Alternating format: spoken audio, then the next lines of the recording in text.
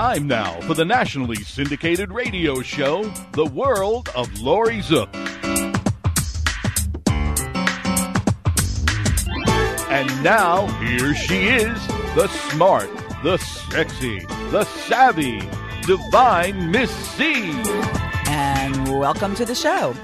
I have with me Danny Shedwin. We are doing part 2 of his life story. He's a very interesting person. Been everywhere, done everything, knows everybody. How do you like that, Danny, for an intro? Well, I know you. That certainly adds up to right around 100%. And thanks for offering to have me back. Oh, you're welcome. We never finished our original list of things that you've done and stories that you have. I don't even think we got halfway through the list. But let's start here with the message from Clarence from the Alabama Blind Boys. Yeah, I recorded those fellows on video. That's when they, at least there was a set of twins there. It looks like since I saw them perform for the White House, that maybe one of them is either incapacitated or has passed on. But I had seen them when I was a very little boy. My father took me and my 2 younger brothers at the time, another one came along later, to go and see them. If I remember correctly, I was about 5 years old, but I remembered them from way back then, and then got the opportunity to talk with Clarence and the Alabama Blind Boys in the 90s, and I recorded them. And we talked about this and talked about that and a little bit of their history. But Clarence left me with something that was really profound, and I like repeating profanity. And let me see if I can get it right. He says, "As long as we have dope, there is no hope."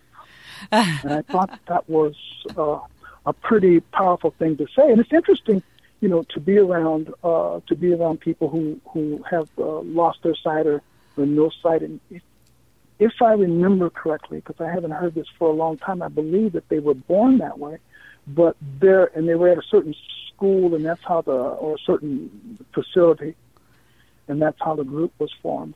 But I thought that there was triplets but I'm going back to when I was 5 years old. I can't quite remember, but I was so glad when the president had them at one of his functions, because that's something that I had known about for many, many years, and the general public was unaware of them, and they're very fine people. Now, this is before my time, so are the Alabama Blind Boys musicians? I don't know. They're singers. Oh, okay. Well, yeah, they you just haven't heard them because they're performing quite a bit now. It seems like they've escalated their performances. I know that Clarence, I think I read it on Wikipedia that Clarence is not traveling with them anymore because of health reasons. He's in his 80s, and they've just been around forever. Just forever. And there's another group that a lot of folks get mixed up with them, as I did, called the Mississippi Blind Boys. Called the Five Blind Boys, just simply called the Five Blind Boys. Okay. And Clarence traded me out on that because I thought that they're also a very profound gospel singing group. All right. Now, you also were going to talk about Emma Frazier. Do you want to share a story? Emma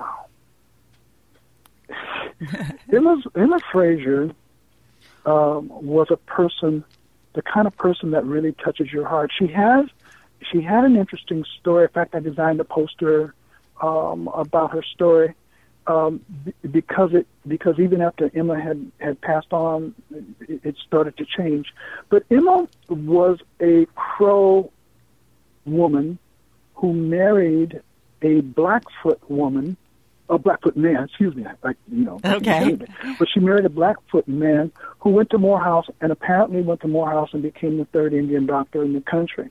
And their marriage was considered taboo. In fact, among the Indians, their marriage was considered interracial. Well, Diane Carroll, she's the Carroll of, how can I remember his name? The fellow that was all in the family. His wife. Oh, Archie Bunker her guy. Grandfather. Carol O'Connor. Archie Bunker's wife, yeah. Okay. Carol O'Connor, Diane O'Connor, thank you.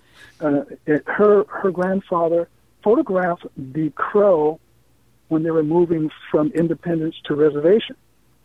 And Diane Carroll found some of the slates and got them restored and put them on a tour around the United States for the National Archives.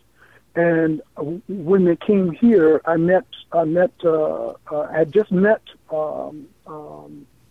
Emma, told her about it. Emma was about 4'10" or so. She was, I think she was 92 at the time when this was in the 80s. Okay. And she went there, and this cute little lady is standing there saying, "Oh, look, there's so-and-so. Oh, look," and these old pictures. And she said, "Oh, don't you remember so-and-so?" And she had another friend with her. And the deal it was so magic. The fact this famous woman, a famous man, had these marvelous photographs, doing the things that photographs do, capturing time. And here was a lady that found herself in those old photographs. Emma was just a person that she just tore your heart up. She just got in your heart. And she, even though her husband was gone quite some time before I met her, she still had the pride and the grace of a woman who loved her husband. I thought that was kind of fantastic in today's society. Now, I just have to ask you, I look at your list of all these famous people that you've met. Are you just in the right place at the right time? Because, your average person doesn't have a list like this. I've been asked that over and over, and I don't know. I don't know how it happens. Most of my life I've just been messing around, and I'm so curious.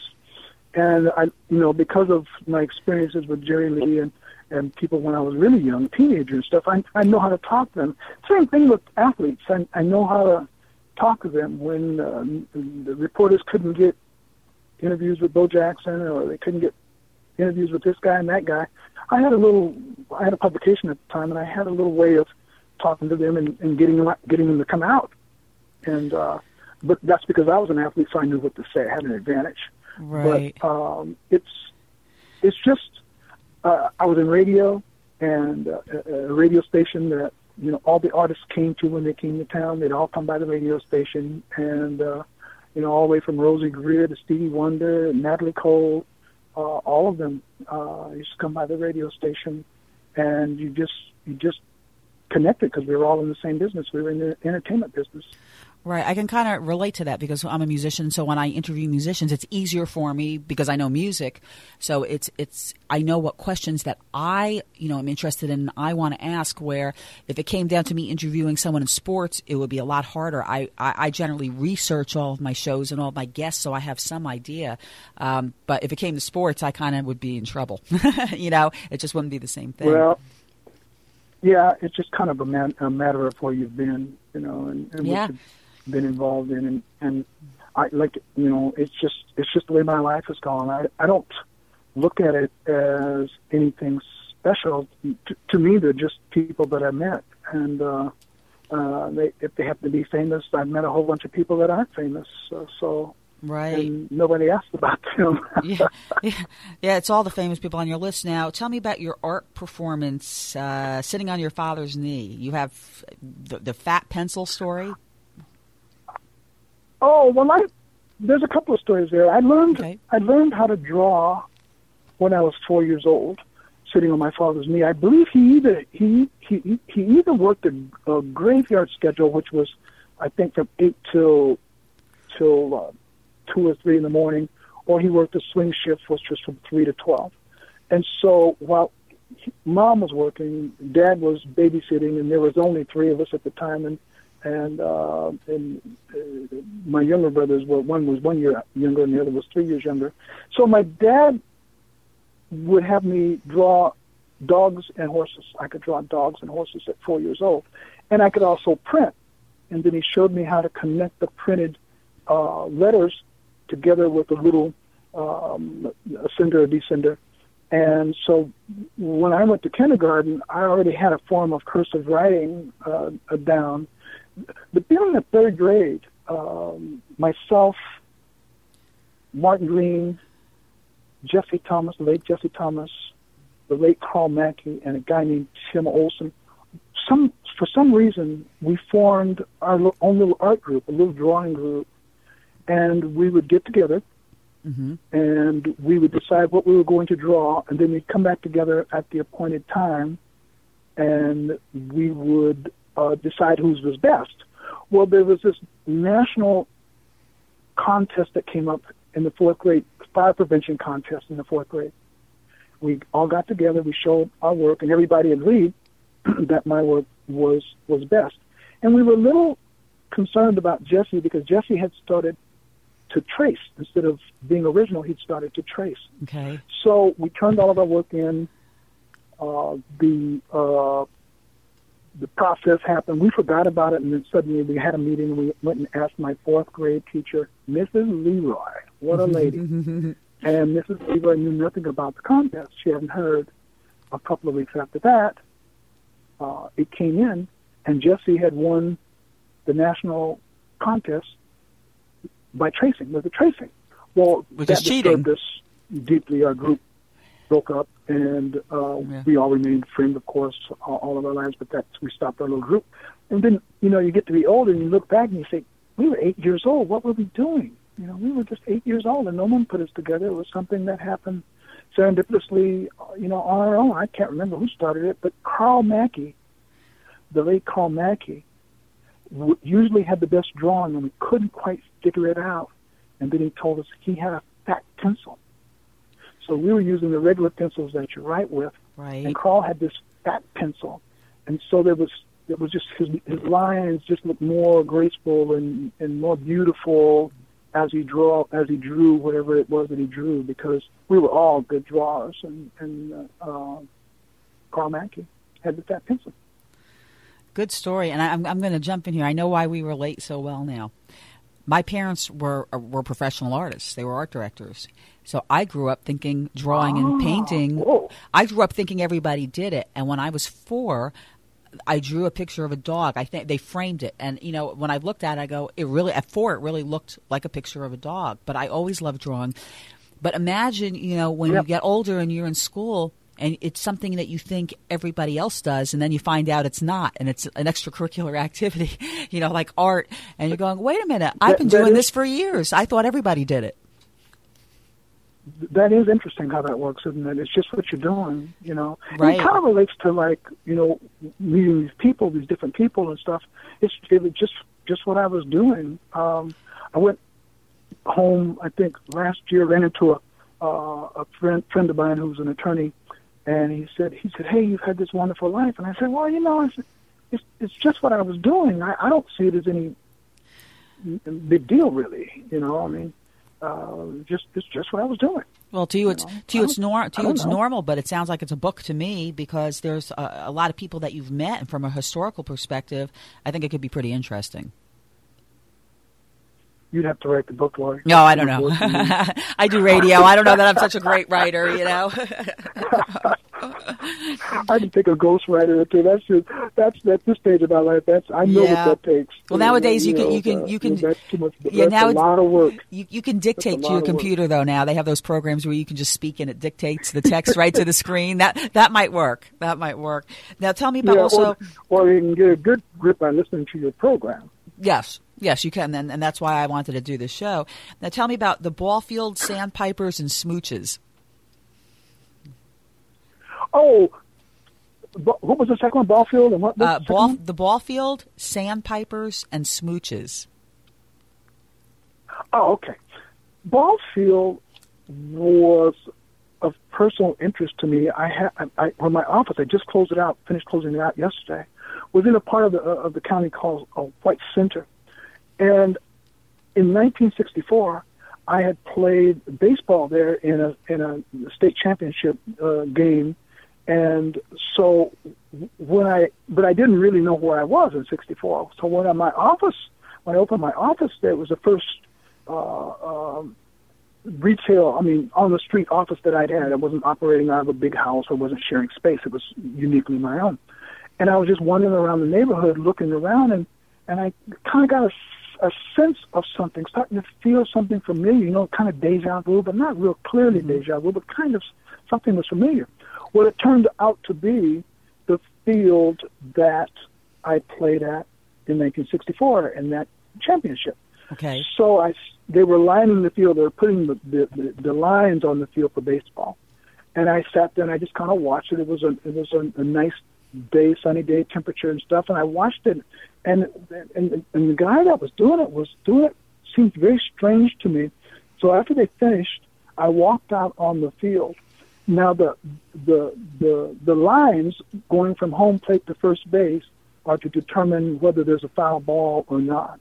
Well, the way that this guy lined the field, he lined the field so it went right straight through the bag. And I said, I just happened to be on the scene to get that photograph. And anybody that's played baseball will see that. And in fact, the guys that were on my team, I sent it to all the guys on my team, and they said, that's the reason we lost that game.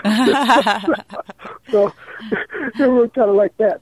Now, sandpipers was a funny thing. I was at the Pacific Ocean, and I was always really fascinated by the sandpipers, the little birds. When the wave would come in, they would run away. When the wave would go out, they would follow the wave out. And they just cracked me up. They were so entertaining. And so I photographed it, and that was my first big selling image. It went for between $800 and $900 back in the 80s. It was just a chance that I was there. Smooches was two walking horses. I know you like horses. Mm-hmm, I do. That were ponies, and they were playing around, and it was a dark northwest day. There wasn't very much light, very much sunlight, and they just got to, quote, horsing around, end of quote, and I photographed so many sports, NBA, NFL, and Major League Baseball, that I caught them heads up, and they were playing with each other. And when I got the image back and got the print back, I said, "Oh, smooches! It looks like they're kissing each other," and that's what that was about. Now let's talk about your photography, because I've seen some of it sometimes on Facebook. Talk about your perspective in photography. Well, I've never been in the envelope. I've always been kind of outside the envelope. I've always looked at things a little differently. Mm-hmm. I've always looked at things in terms of what were they, what is it, what could it be, and that's kind of my approach. And so when I understand what it is, then I start to thinking, well, what else could it be? And that area of what it could be is where I go with my images. And it's really funny because some images that I get back that I dislike today, 3 years later, I'll be asking myself, why didn't I work with this? I just kind of have to be ready for certain images at the times. And sometimes it's the colors. Okay. And sometimes it's just, I mean, like you take say a zebra, and because of the contrast of the zebra black and white, I may play with that as many different ways as I can play with that, twist it, fold it, spin it, bounce it, to see when I get to a point that I like it, and when I get to the point that I like it, maybe no one else will, but that's when I'm finished. I got you. You're right, thinking outside the box. And so do you do anything with your photography as far as selling it? Or you just do it for fun? I'm developing my library now, my images now. I've got a CD that has about 65 images on it. And then I've got at least that many more. And I think all told, when I finish, I will have selected about close to 1,000 images. That's a lot. That's a lot. Sounds like a fun hobby, though, right? Some of it is just purely abstract. It's not photographs, it's colors. I have this one series, and in that manipulation of about 7 different colors, I came up with over 400 perspectives on it. So some of those, 40 or 50 of those will be, bumps that number up a little bit. Okay. Now, tell me a bit about the Sonics Championship Parade and John Spellman. John Spellman. He's a great guy. When the Sonics won the NBA championship in 1979, I had gone back to university to study, University of Washington to study, and I was down by the beginning of the parade when it was starting to happen, and I thought I would record it for Perspective Radio. And John Spellman was the county executive at the time, who later became the governor, and I asked him, if it would be okay if I would record it. And John Spellman was this wonderful man, and he just said, yes, of course, because for him it was, this was his championship and it was his baby. So I recorded it, and one of those things that I still got it. I don't know where it's at. It's buried in the other work, but I've still got it. And it was really kind of a fascinating thing for Seattle. It was the first professional sports championship here, and it was tremendously well done. Charlie Royer was the mayor. He was formerly with the NBC affiliate before he became mayor of the city, and it was just very well done. A good event. Sounds like you're in the right place at the right time most of the time. Well, that one I went after because I just wanted to have a record of it, because, it was the first, and I have a tendency to kind of want to do things when they're first, when things are first. I've been involved with a lot of things that were first. Now, they may not mean anything to anybody in the future, but it's kind of like, I'm interested in that. It sounds well. That's the entrepreneurial spirit. Really is the beginning part. Yeah, it is. So it's more exciting. Yeah, it is.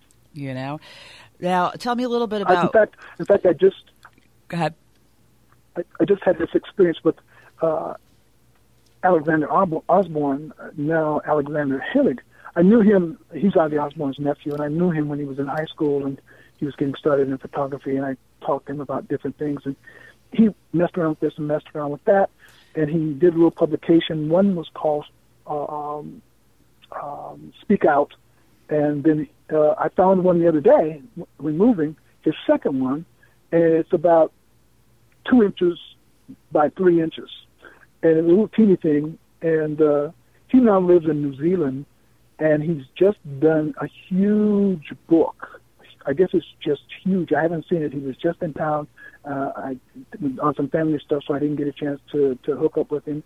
But it's very interesting to watch this guy start with this one thing, kind of like tabloid. In fact, I think it was done on regular bond paper, and then do this other thing, which is 2 inches by 3 inches.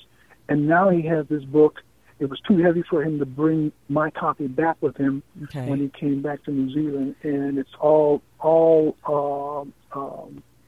big name rock groups. Now, big name, big people. You had sent me something about Ozzy Osbourne? Well, that's what I just told you. That's about. it. That's what it is. That's that little blue book. Yes. Okay. Got it. Yeah, that was the second one. And I was thinking it was the first one because it was so little, but it had this big number 2 on it. And okay. I kept telling people, this is his first one. But actually, it was his second one. I got you. All right. Well, we're going to just take a quick commercial break, Danny. We're going to come back, and then I'm going to want to talk about Governor Jimmy Carter. So stay with us.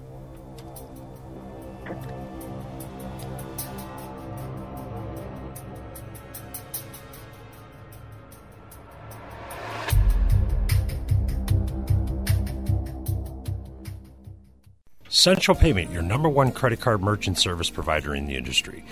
Providing e-commerce solutions, POS systems, standalone terminals, mobile apps, and much more. Call Central Payments James Carner at 813-777-4332. Looking for the lowest rates in the industry and number one customer service? Call Central Payments James Carner at 813-777-4332. That's James Carner, 813-777-4332.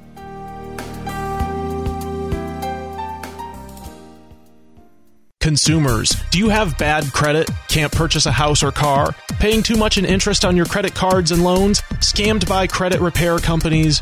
There is hope.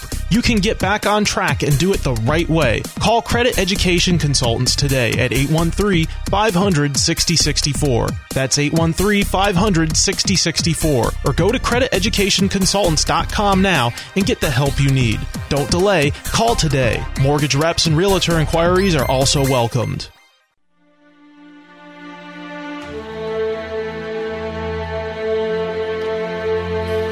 Here we are back on The World of Laurie Zoock. I have the most interesting man that I know, Danny Shedwin. This is part 2.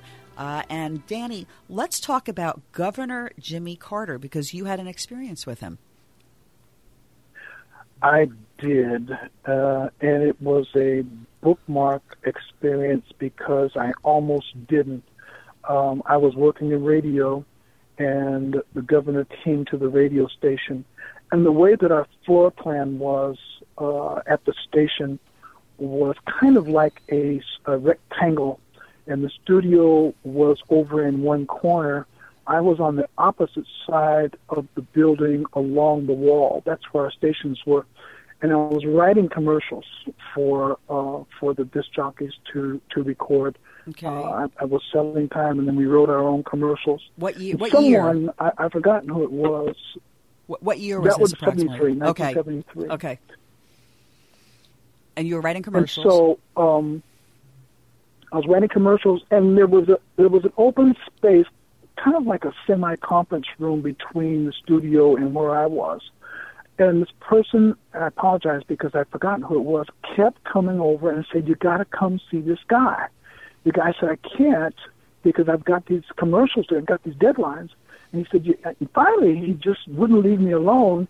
So I went through the room that was between where I was and the studio, and there was this light coming out of the studio into the room. I noticed there was a really bright light, and the lights in that room were off. But there was a light coming out of the studio as I'm walking towards the studio, and I'm saying, "What in the world?" I couldn't understand it, but I was trying to get through this segment so I could get back to my deadline. So I went in, and there's this a guy in there, and a lot of people, the station owner, and a lot of people, some the local politicians and so forth. And this guy, he had this big smile on his face, and he looked up at me and he says, "Hi." And I said, "Oh, no, I'm not buying this. This is a trick. I'm being set up with this Southern guy," and so forth. And we just started talking, and we talked a little about this and talked about that. Nothing specific that I can remember. And I said to him, we've got this brand new restaurant in the city, and it's really, really fine, and it's got Southern cook. I'd like to take you. And he said, fine. So later that evening, we all went down to what was called the Heritage House, is what the name of it was at the time. A lot of the acts, artists came through the Heritage House. I can remember the Shy-Lights and some of the Motown acts. The group that sang "Rock the Boat." I know the people that work with them now. They came through. At first, it was off-street Vegas acts, and the fellow that was he was a comedian at the time, and later on became that actor with that little kid, a little Japanese thing with martial arts. I forgot the name of the film. He was there. Esther Phillips Karate was Kid? there a lot. Was it Karate Kid? Yes. Okay, Lee's right. I'll give credit to Lee. And so, yes. all these artists came through. Even Billy Eckstein. I came there. I met Billy Eckstein. Spent some time talking with him there. So it was a real nice venue. And Mr. Carter, we went to dinner, and I don't remember seeing him after that, but he was such a fine person, such a gentleman, such a person that was receiving person. He was a strong man because he seemed fearless. I mean, he just, you can be around people who are afraid to meet people, and then you're going to be around people that are comfortable meeting everybody. Right. And Mr. Carter was comfortable meeting everybody. He was just a very nice person. I'm a fan. I'm a dead ringer fan for him. Good story. I enjoyed that one. What about illiteracy and the hidden problem?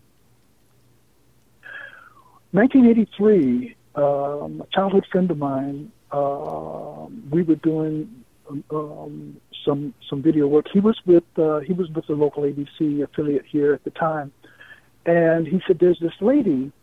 He says she's doing certain kind of stuff. I think you ought to meet her. That's the way he comes to me. No information, just bits and pieces enough to bait me. And so I met the lady. She was elderly. I believe she was in her 80s at the time. And I was really interested in her story because I had closed down my publication and rolled it over into video production documentaries.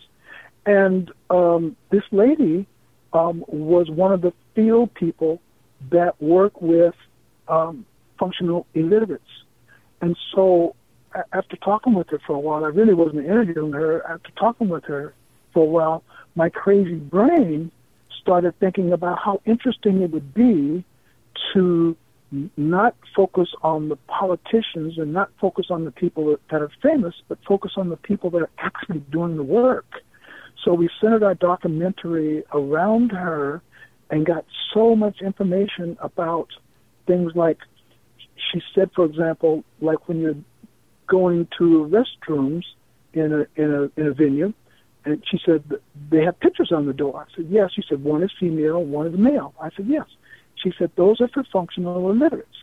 She said, that lets them know which one's male and which one's female because they can't necessarily read male, female. And she just went to all the different ways of how they keep it quiet, that they are illiterate.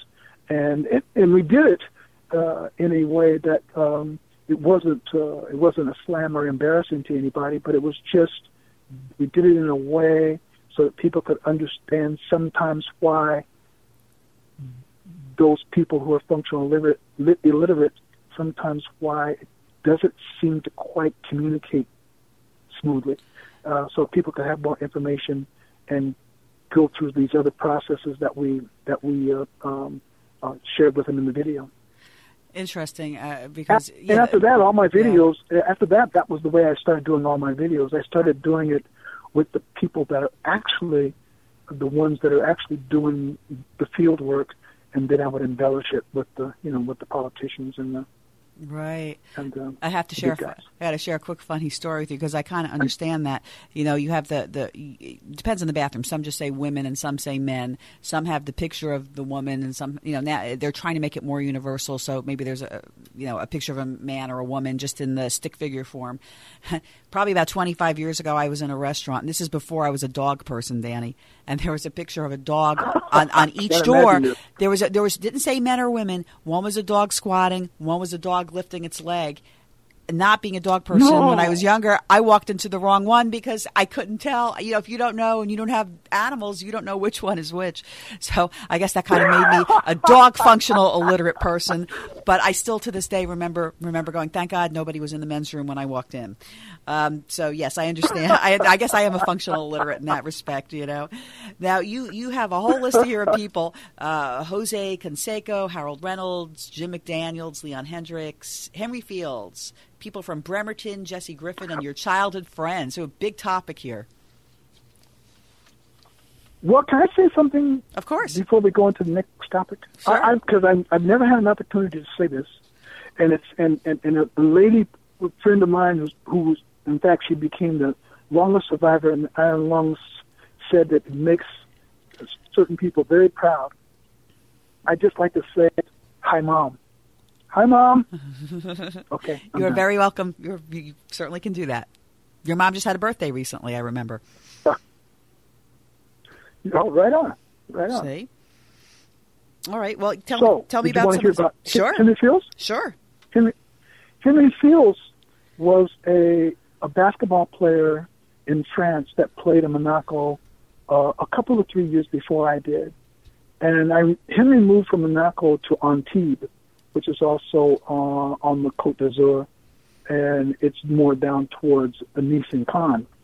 And he was a giant of guy. He spoke French better than I did. He had been there long enough to pick up the cultural nuances, which I hadn't. I was learning. I was in the process of learning that.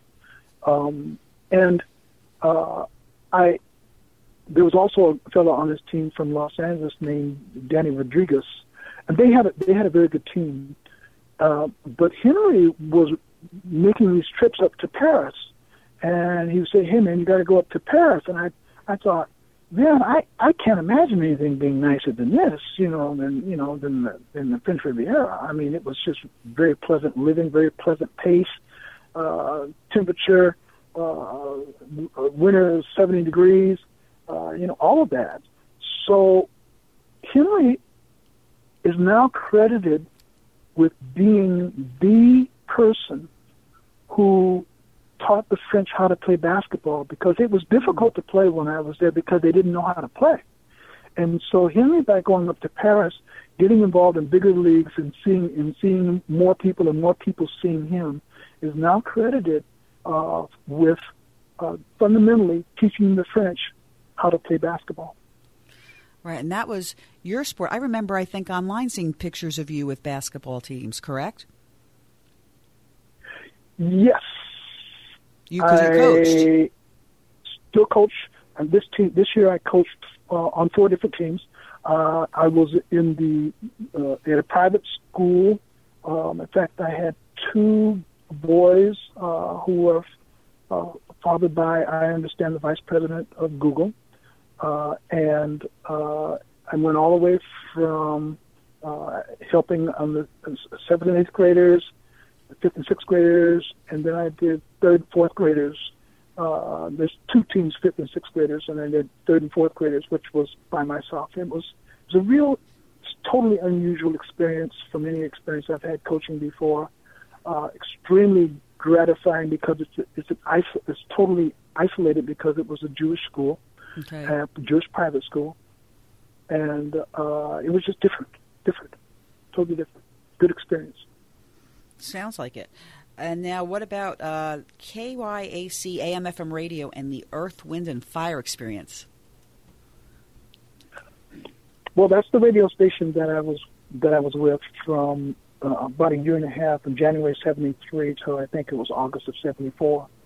And I was selling radio time, but I was not, again, I don't think in the box. What they were doing basically was hitting the pavement, going and knocking on doors to retailers, mom and pop businesses to get them to advertise on the radio station. That just didn't work with me. So I kept picking around and discovered and made my market the music business and the recording business. And that's probably why I met so many of the artists ultimately, because that's what I was dealing with. In 1974, Earth, Wind, and Fire released, I think the title of the record was Open Our Eyes. And the record that they were promoting nationally was called the same, Open Our Eyes, a slow record. Well, I had adapted this program out of Los Angeles called A Weekend With. And the way that the Weekend With worked is that fundamentally it was an illegal commercial. Okay. Because in those days a commercial could only be 1 minute long. And so I made it into a program, 3 minutes long. So a commercial, the program would have gone kind of like this. You'd have your opening. You say, "Ladies and gentlemen, it's a weekend with Laurie Zoock, and now here's Laurie Zoock." And you say blah blah blah blah blah blah, and then that's a record or a recording, and then you go to a commercial for 30 seconds, and then you pop back and you say, also, the commercial would say, also on Laurie Zoock's label is a record by Danny Shedwin, and that was the whole idea. You were promoting records by artists that nobody even knew about, and record companies had them in the warehouse and stuff, and so people were going out and buying those records of artists they'd never heard about. And that's what it was all about. A 3 minute commercial and 5-minute commercials. Okay. Well, Open Our Eyes with Earth, Wind, and Fire, they were stuck. The only place it was selling was in the Northwest. So when I pitched them on my weekend with, I could tell that the guy wasn't listening to me. I could tell that he was talking at me, but he wasn't really listening to what it was that I was saying, and I could hear him flipping papers. And he says, "Why are you guys selling so many records up there?" I said, "What do you mean?" He said, "Why are you guys selling so many?" He said, "The record's dead." I said, "Are you sure the record's not selling anyplace else in the country?" He said, "No, it's dead. You guys are the only ones buying. Why are you guys buying so many?" And we talked for a while, and then I thought, well, maybe it's the record that we're playing.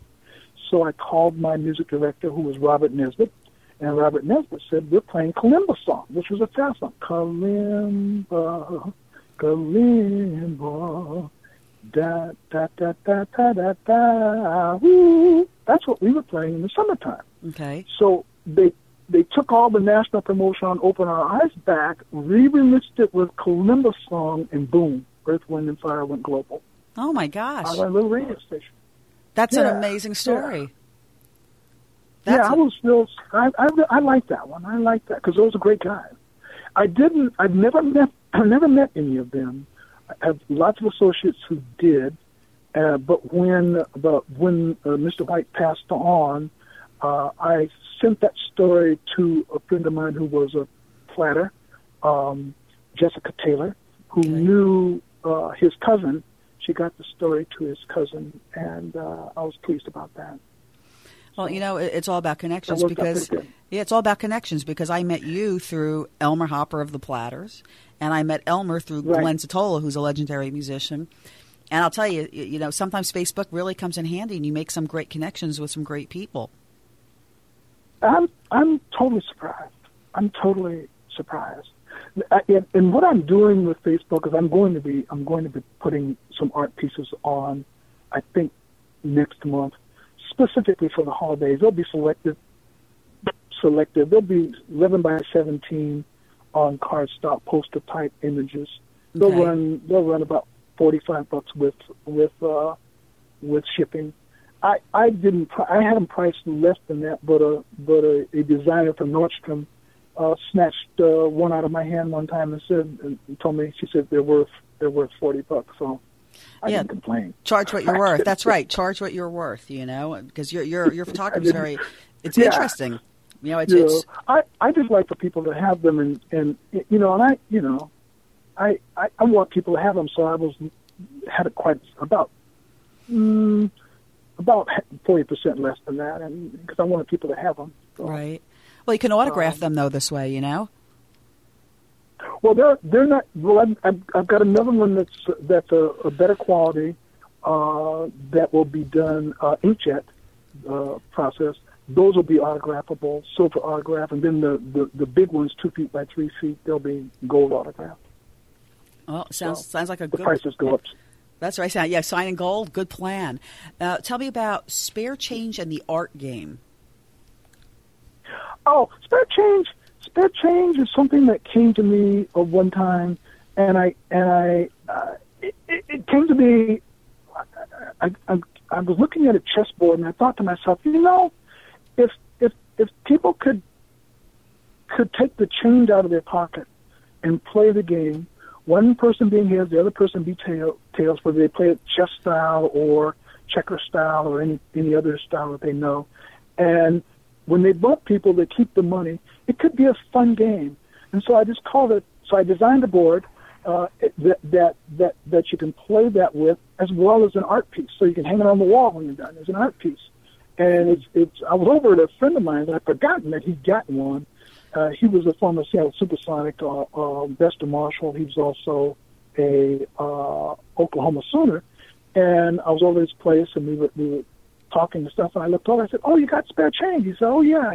He had it and framed it and had it hanging on the wall, and he likes board games, and so when he gets together with friends, they play with the change they have in their pocket, just for fun. That's a fun idea. Make it a little bit different. That's a fun idea. How about a day? Yeah, a little bit more fun. Yeah, a day with Duke and Catherine Murray. Oh boy, that was something.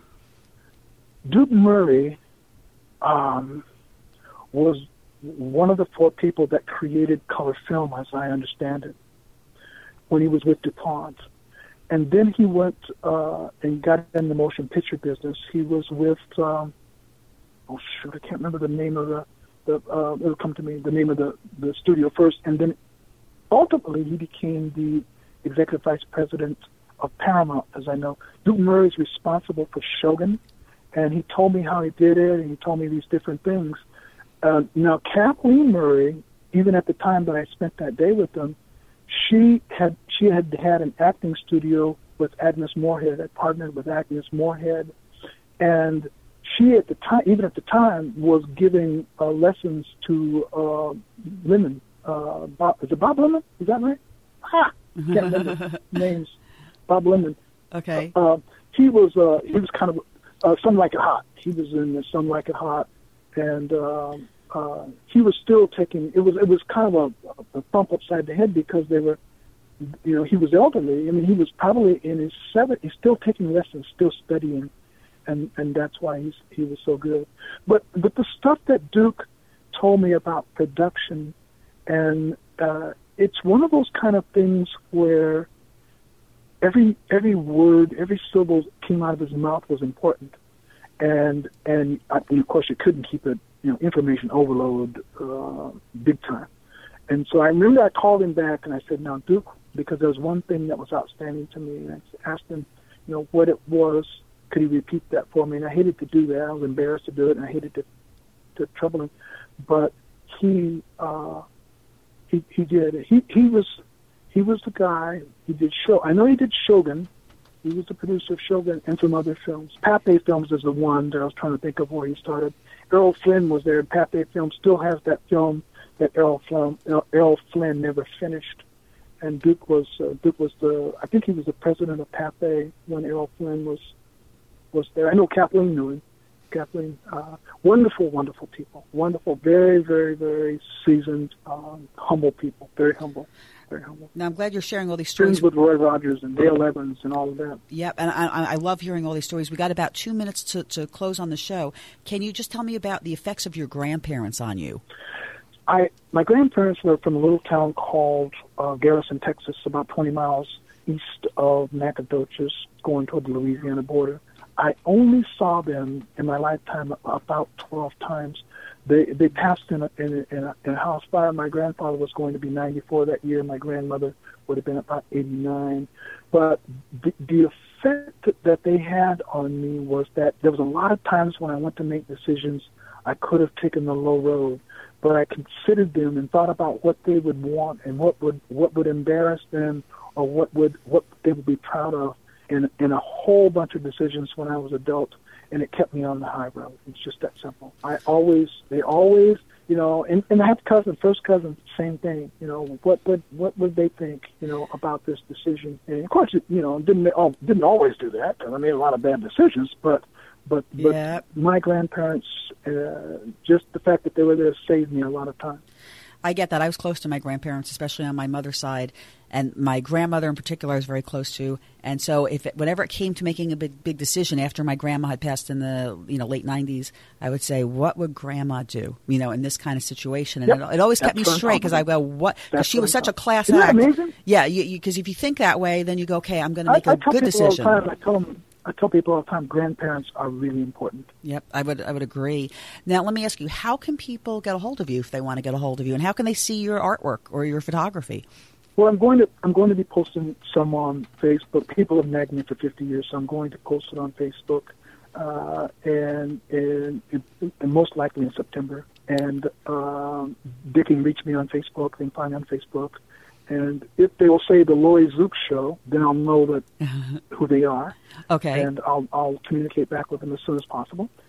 Otherwise, my email is DannyShedwin@yahoo.com. Right, SHEDWIN, Danny Shedwin. Yes, ma'am. All right, very good. Faye and Bill's baby boy. Well, I want to thank you. Thank you again so much for doing the show with me. You and I will keep in touch.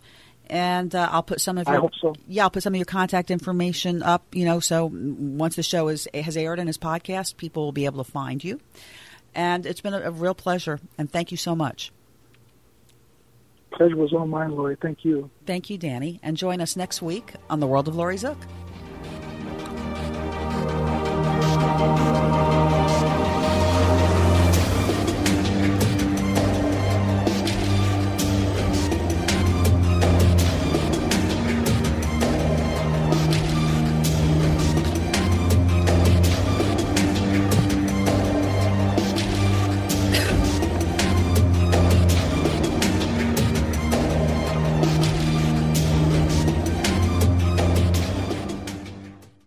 Central Payment, your number one credit card merchant service provider in the industry.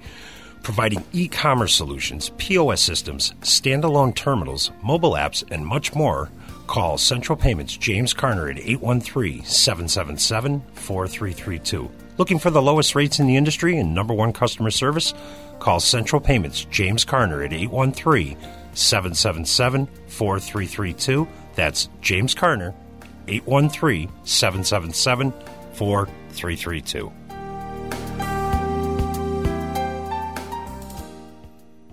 Consumers, do you have bad credit? Can't purchase a house or car? Paying too much in interest on your credit cards and loans? Scammed by credit repair companies? There is hope.